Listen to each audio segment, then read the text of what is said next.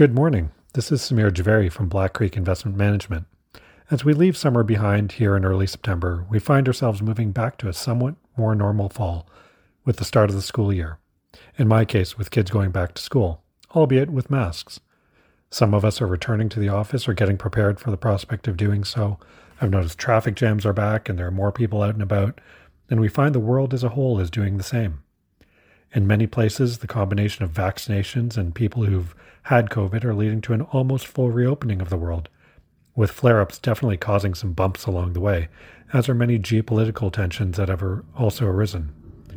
Testing has become more normal and international travel seems to have bottomed, but there is still significant disruption along supply chains that for many decades have moved in the direction of just-in-time. We have seen this play out in the world of semiconductors where orders were canceled as we entered the pandemic and the world closed down, but then reopened fairly quickly and orders surged. The demand for phones, tablets, computers, and even additional vehicles led to that pickup that the semiconductor industry is having trouble keeping up with. We can see this example all along supply chains for various industries, and while these will get resolved, it will take time as we move from just-in-time to companies ordering more than they did historically in order to meet the increase in demand and to keep some safety stocks.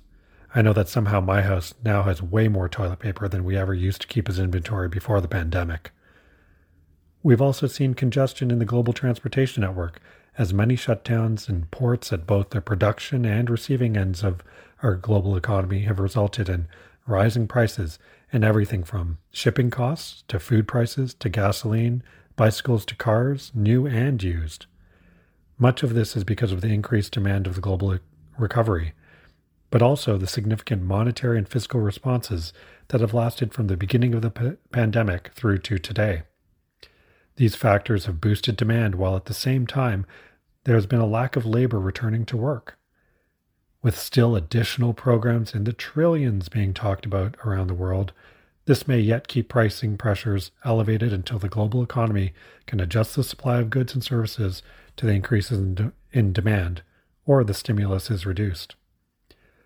So growth is still increasing, but at a slower rate, while inflation has continued to rise. That's a little background on the macro environment we find ourselves in, but let's dive into some of the companies we own. Since I touched on semiconductors, let's start with STM Micro.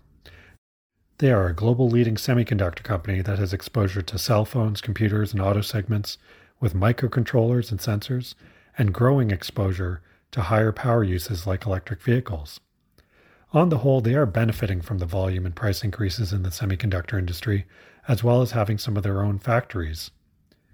The trend towards digitalization has only accelerated during the pandemic, and there is a significant global push behind hybrid and electric vehicles as many countries and companies embrace increasing targets for emissions reductions, which should also provide tailwinds to offset the headwinds of increasing costs of inputs, labor, and pandemic-related costs such as freight.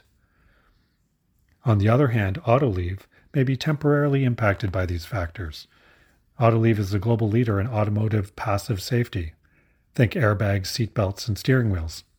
Prior to the pandemic, they were digitizing their business, electronically mapping out their factories and looking at ways to increase the efficiency of their production while maintaining the quality of their products. They were also able to pick up significant share as one of their primary competitors had several large recalls a few years ago. While volumes have bounced back in the auto sector, it has been a stuttered restart as the semiconductor shortages have closed many of their customers' factories, which impacts their production and labor costs. Their input costs have also increased as the price of steel and nylon have risen dramatically. But the demand for cars has not reduced, and with inventories at very low levels, as the semiconductor crunch eases over the coming years, they should be able to fill that delayed but not lost demand. Finally, the pandemic has not reduced the demand for food, so we can touch on demand for farm inputs with Nutrien. Global demand for farm inputs has continued to grow, in line with increasing demand for food as the global population continues to rise and caloric intake continues to increase, including some of us who have had some COVID pounds to shed. Supply has been tight while increasing in lockstep with demand. But add some swine flu in China a few years back, weather impacts in different regions, transportation bottlenecks, and some geopolitical tension in Belarus, which is a global leader in potash supply, and we have the makings of just another just-in-time industry where price becomes the pressure release valve. Over time, supply will increase to balance the market, but this can take many years to plan, build, and get production to market. These are but a few examples of how the supply-demand imbalances and impacts on logistics systems as a result of the pandemic will impact the companies we invest in. We will continue to keep a close eye on each of the companies in your portfolios as we navigate the headwinds and tailwinds of the pandemic. We thank you again for your support across all our portfolios and hope to see you soon as the reopening continues.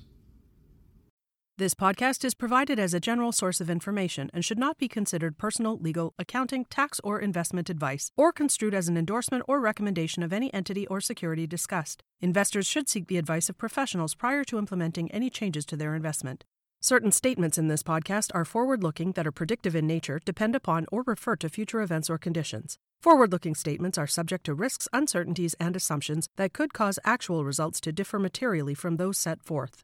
Although the forward-looking statements contained herein are based upon what CI Global Asset Management and the portfolio manager believe to be reasonable assumptions, neither CI Global Asset Management nor the portfolio manager can assure that actual results will be consistent with these forward-looking statements. Certain statements contained in this podcast are based in whole or in part on information provided by third parties, and CI Global Asset Management has taken reasonable steps to ensure their accuracy. Market conditions may change, which may impact the information contained in this podcast.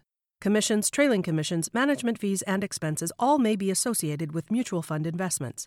Please read the prospectus before investing. The indicated rates of return are the historical annual compounded total returns net of fees and expenses payable by the fund, including changes in security value and reinvestment of all dividends or distributions, and do not take into account sales, redemption, distribution, or optional charges or income taxes payable by any security holder that would have reduced returns. Mutual funds are not guaranteed, their values change frequently, and past performance may not be repeated.